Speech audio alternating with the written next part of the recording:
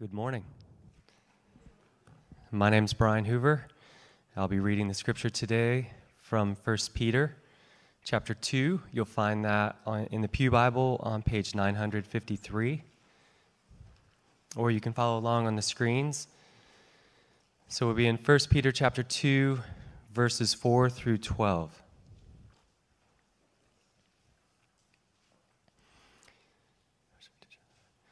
As you come to him, a living stone rejected by men, but in the sight of God chosen and precious, you yourselves, like living stones, are being built up as a spiritual house, to be a holy priesthood, to offer spiritual sacrifices acceptable to God through Jesus Christ. For it stands in Scripture, "Behold, I am laying in Zion a stone, a cornerstone chosen and precious, and whoever believes in him will not be put to shame." So the honor is for you who believe, but for those who do not believe, the stone that the builders rejected has become the cornerstone, and a stone of stumbling and a rock of offense. They stumble because they disobey the word, as they were destined to do. But you are a chosen race, a royal priesthood, a holy nation, a people for his own possession, that you may proclaim the excellencies of him who called you out of darkness into his marvelous light. Once you were not a people, but now you are God's people. Once you had not received mercy, but now you have received mercy.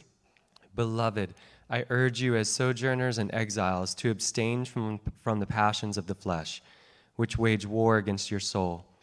Keep your conduct among the Gentiles honorable, so that when they speak against you as evildoers, they may see your good deeds and glorify God on the day of visitation. This is God's word. Well, good morning. It's good to be together. We are going to be in 1 Peter 2, so if you haven't already opened up your Bibles, please do so, or scroll through your phone, perhaps. But before we jump in, I'm going to pray for us. Lord, we come to you, and we are thankful, Lord, that you welcome us as we are. We come to you with no matter what we're feeling, what we're thinking, what we've done, we come to you by the means of your grace as we gather together. We thank you, Lord, for what you've done. We thank you, Lord, for the gospel. We thank you, Lord, for your word, and we ask that you would penetrate it into our hearts, Lord. You know each one of us, each one that's here this morning. We pray that you would teach us what we don't know, show us what we don't see, expose in us what is hidden, that you might speak to us, and give us a word that we need to hear, each one of us, we pray in Jesus' name. Well, we're walking through a series on the church. So far, we've seen the grand story of God's plan to redeem the world through Jesus Christ and how we personally are caught up into that. Last week, Ben helped us see Jesus Christ as the King over all things and the supreme head of the church. This morning, we continue with asking the question, what is the church? And why does it matter? I wonder what you think of the church. Maybe you delight in the church. It's been a safe haven for you, a place of rest and transformation. Maybe, like me, you grew up in the church. I still remember sneaking out of bed in the evening to look down on my dad teaching their Bible study in our living room. The aroma of decaf coffee filled the air. And it felt meaningful to me. It feels meaningful to me. But I wonder if some of you are bored with the church. Maybe church means a Sunday morning of stale obligation. Or maybe it's just an avenue to earn God's love. So it ends up making you tired. Maybe the church is the place where you've sustained your deepest wounds. Maybe you look at the church across our country, maybe even across the world, and you're grieved. Maybe you're angry. Or maybe you're apathetic and anxious because she looks a whole lot like the world. The church was meant to be different, set apart from the world. The word in the Bible for that is holy. Peter calls the church a holy nation. And so why is it that it seems like the church has the same problems that the world does? The same leadership abuses, the same broken friendships, disillusionment, divorce rates, sexual ethic, the same divisiveness, the same individualistic tendencies, the same empty promises of health and wealth. Why is it that some Christians find their non-Christian friends to be more interested and invested in their lives than their church community? Why is it that for both those inside and outside the church has been not a beacon of good news, but one that wounds, one that mongers fear and despair in the world?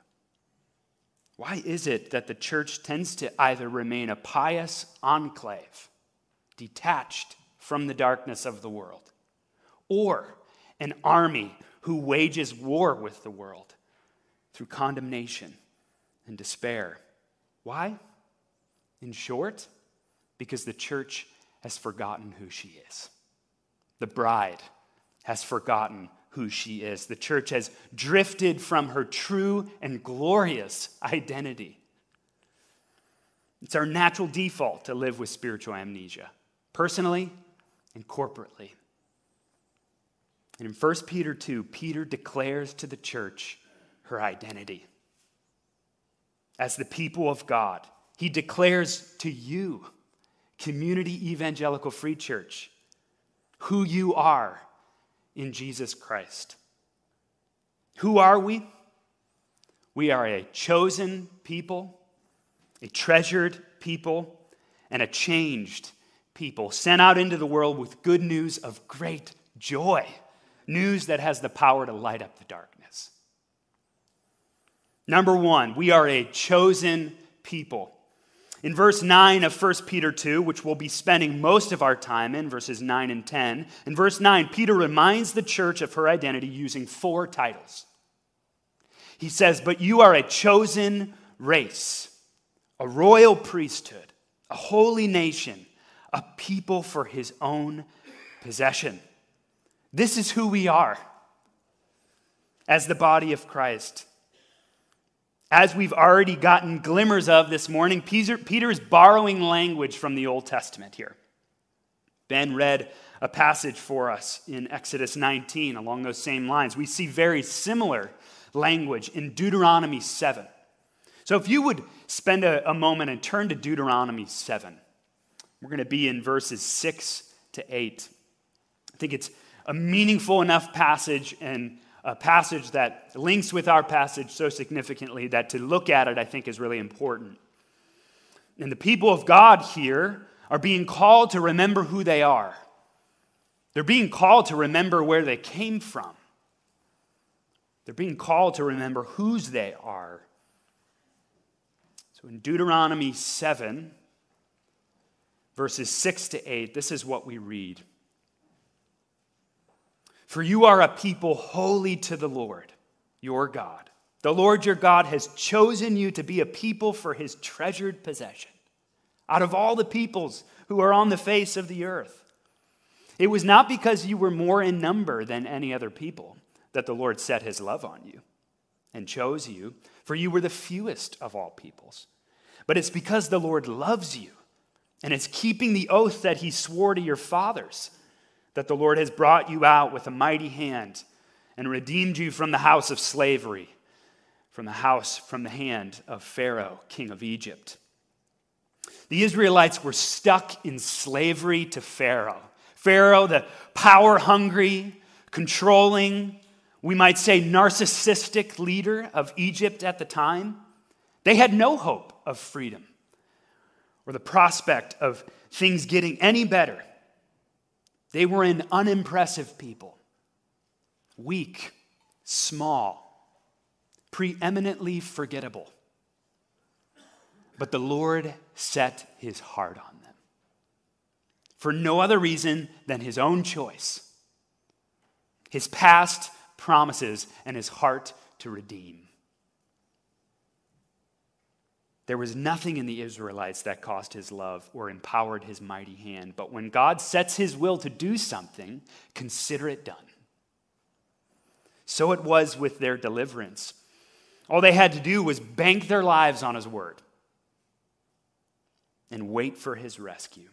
Peter is applying the story of what God did for the people in Exodus to what Christ has done for us through his death and resurrection. It's like Peter saying, do you see what happened back then? Well, that's what's happened to you. That's what God has done to you. Though there was nothing in you to prompt him to deliver you from your darkness, in Jesus Christ, he has set his heart upon you. He has set his heart upon us. He's chosen you. He has set his will to free you from the back-breaking burdens of the idols that you have loved and the idols that you may continue to love. All we must do is receive his rescue by faith and give thanks. And he has not chosen you in a vacuum. You've been chosen into a people. Peter says, once you were not a people, but now you are God's people. Once you had not received mercy, but now you have received mercy. We are a chosen race, a holy nation. What does it mean that we are a race and a nation? Well, these words are very similar. It means that we are literally a new kind of people, a new species of human being. The church is a new ethnicity in the world with a new history, a new past, and a new future, one that is most fundamentally defined by what God has done for us in Jesus Christ. I've spoken before about the ministry that I served at in New Hampshire, devoted to welcoming and walking with men and women from the addicted community in New England. And I remember a very special moment when I was there serving. I was sitting with one of our men. He had come out of some of the worst kind of addiction. Enslaved, lived on the streets, in bondage. And at our ministry, we often played a lot of really cheesy group games. So imagine like battleship volleyball. It sounds really intense. It's actually really not intense. But we played all these sorts of games, and I was standing with him one night, and we were watching this game. Quite a different environment than he was used to. And I looked over, and he was tearful. And I inquired, and he just said, I'm just glad to be here. And I knew that he didn't just mean being right there and then. He was glad to be alive. He was glad to be a part of a new community that loved him, that wasn't bent on stealing from him, but giving to him. The Lord had saved his life and welcomed him into God's people where he was cherished. And he knew he had not deserved it. Far from it. He was humbled by grace. He had been chosen and his heart melted with quiet gratitude. Now, you may not have lived on the streets. I would venture to say that you probably haven't been on the brink of death, but that is your story. That is our story. In Jesus Christ, we have been rescued from death. You have been rescued from death, and in him you are no longer bound to the guilt and shame of your past.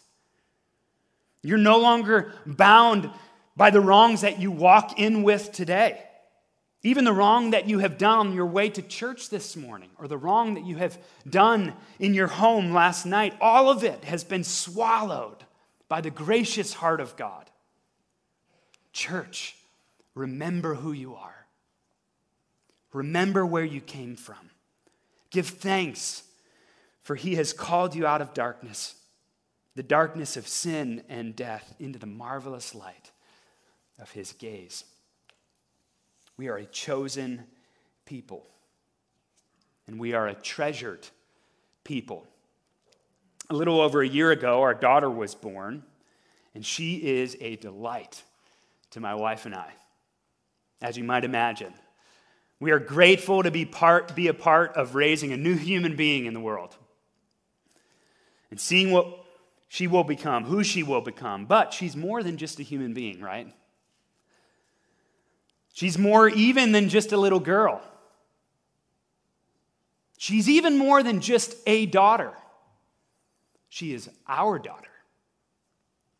And to her, I am not just a father, I am her father.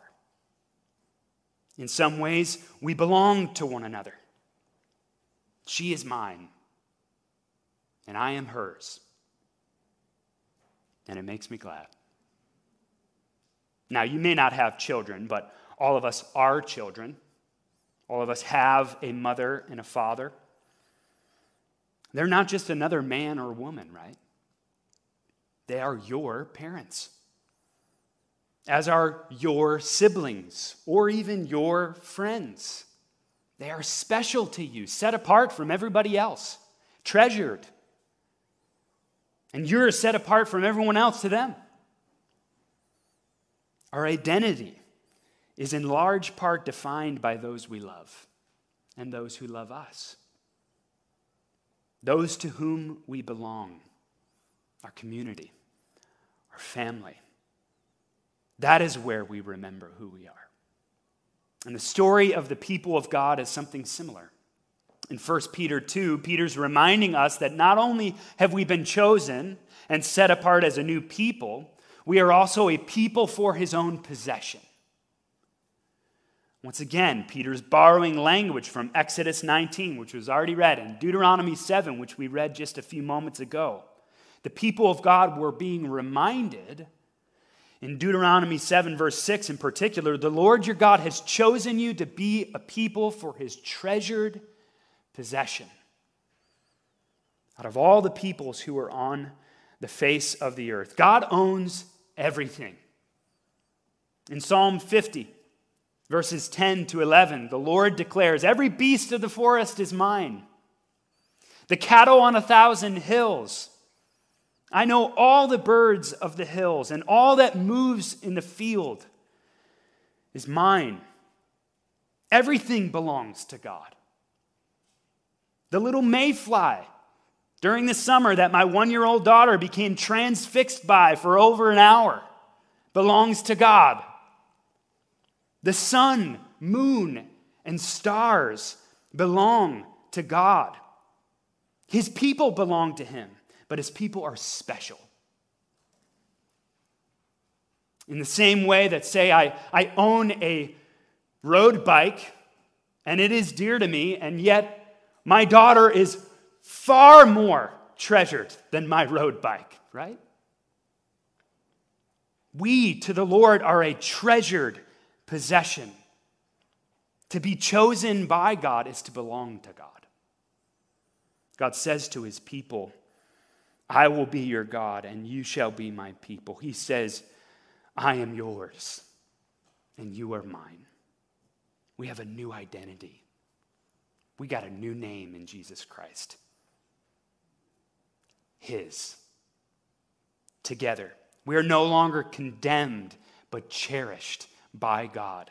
Therefore, Peter can call the church a royal priesthood. A royal priesthood. We have been redeemed in such a way that, like priests, we have access to the presence of God.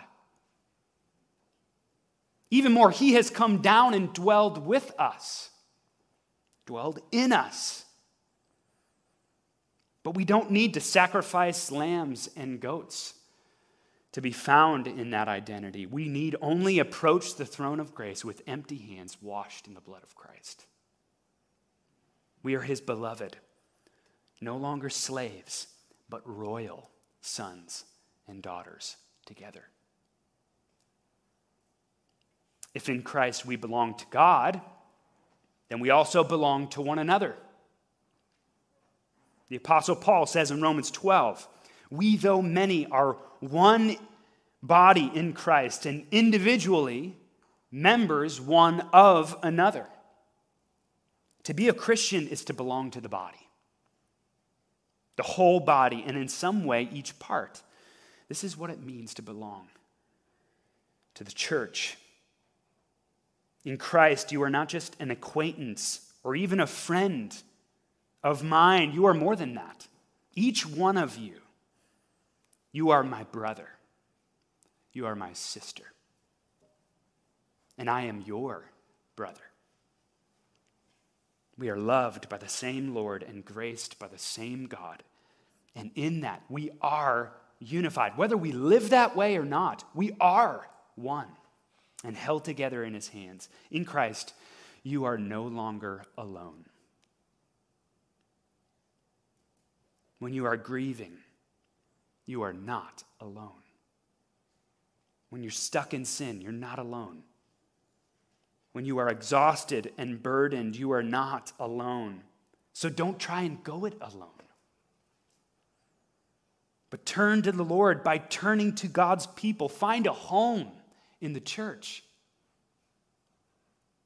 Just recently, I have seen someone find a home in the church and receive amazing amounts of blessing, grace.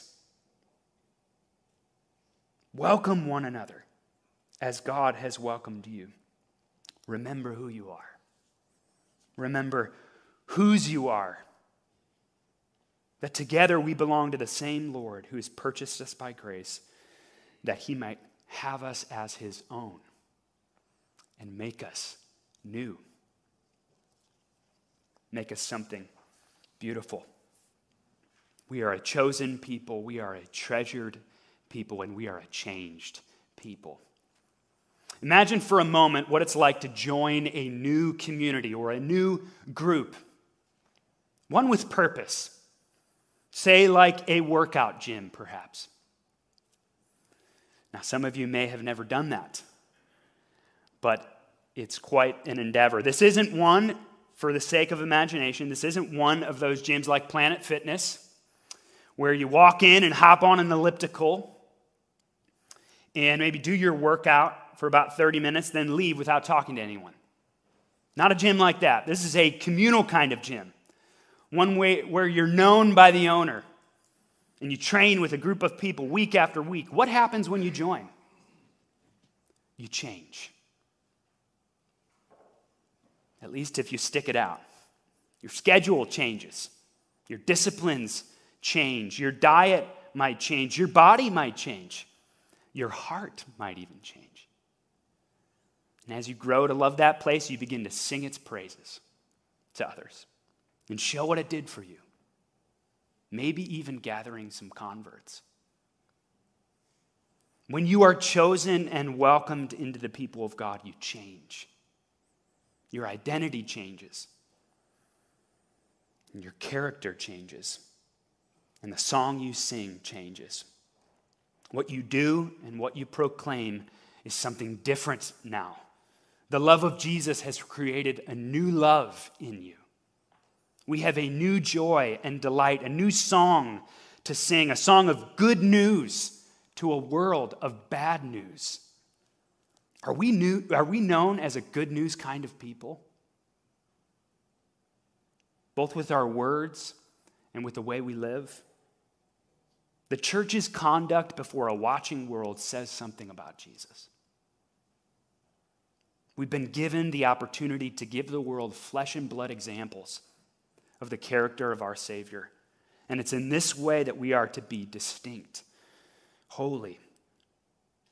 We've been made holy by grace, and we are called to be holy by grace. Peter speaks to this in verses 11 to 12. Hear his words. In verse 11, "Beloved, I urge you as sojourners and exiles to abstain from the passions of your flesh, which wage war against your soul. Keep your conduct among the Gentiles honorable, so that when they speak against you as evildoers, they may see your good deeds and glorify God on the day of visitation." Peter calls the church to walk honorably before the world, so that even when we are slandered or hated, that we might not be hated for sinful things. And even more, that we might woo people with our holy character. The church should bear the character of Christ in his holiness, his humility, his grace, perseverance, integrity, and in his joy. As people who have received radical grace, we ought to be a people of radical gratitude, humbled by God's grace given to us. As people who have been forgiven, we ought to be a people who forgive in abundance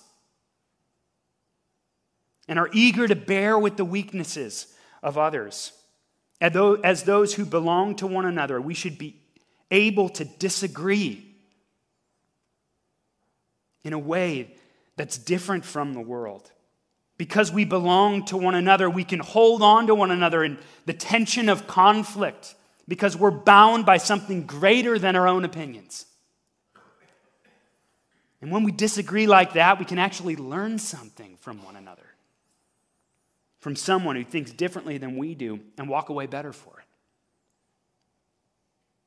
The cherishing heart of God for us in Christ ought to create in us a delight to serve, to protect, to provide for one another. The welcoming heart of Jesus ought to create a radical inclusivity in which differences are not barriers to fellowship. Consider for a moment, is your community of church friends open to welcoming others that are different from you? On a Sunday morning, do you only talk to your friends, paying no mind to that person who's sitting right next to you, who you have never met? The church is called to warm welcome and dignifying love. The love of Jesus should make the church the safest place on earth, where the vulnerable are protected. Leaders lead with humility, integrity, and a willingness to admit their own failings. There should be safety in the church to come into the light with our sinfulness and shame and repentance. There should be safety to lovingly challenge one another in our character and to receive accountability as it's given in love. There should be safety to talk about our broken marriages with trusted friends. There should be safety to talk to trusted friends about struggles with your sexuality, that they might sit with you as you pursue truth and the strength to walk in purity. The gospel changes everything about us. It makes us look like Christ. It makes us look attractive, beautiful, in such a way that magnifies the beauty of Jesus. But we don't just demonstrate the transforming power of Christ, we declare it. We sing a new song. We have something new to say to the world. Church, you've been purchased that you might proclaim the excellencies of him who called us out of darkness into his marvelous light, the only one who could change us as he has. As the people of God, we've been chosen for a purpose. If you are a Christian, you're a preacher. You may not stand up here on a Sunday morning, but you do go out into the world, called to proclaim. And after all, we proclaim what we love, right? What we consider worth sharing. Just look at a person's Facebook, Twitter, or Instagram feed, and you will see what they love. What do you love? What do you regularly praise before others? We have been cherished by the Lord of all, called out of the shadows of sin and death, forgiven. The grave has no hold on us because our Savior not only called us out of darkness into his marvelous light, he descended into darkness. He descended into the darkness of death and rose again in marvelous light. Light that shines upon us and shines through us into the world. As the church, we proclaim the excellency of the King who became a servant, the shepherd who became a lamb, the Savior who is the preeminent example of grace and welcome, the truly holy one who invites anyone into his grace, anyone who would fall at his feet and call him Lord. As King, he will build his church, and the gates of hell will not triumph over it. This is the gospel we praise. This is the Savior we portray, that the world might see the only light in the darkness. And how do we become a community like this? We remember who we are. You are a chosen people, a treasured people, and a changed people sent into the world with good news of great joy. News that has the power to light up the darkness. Let's pray. Lord, thank you so much for that good news of grace that you have called us out of darkness into your marvelous light. Lord, help us to praise as your people. Help us to praise you before the world. Help us to walk in the holiness that you have created within us. Help us to remember who we are, that we might be different, and that the world would know you as Lord of all. We pray. In Jesus' name, amen.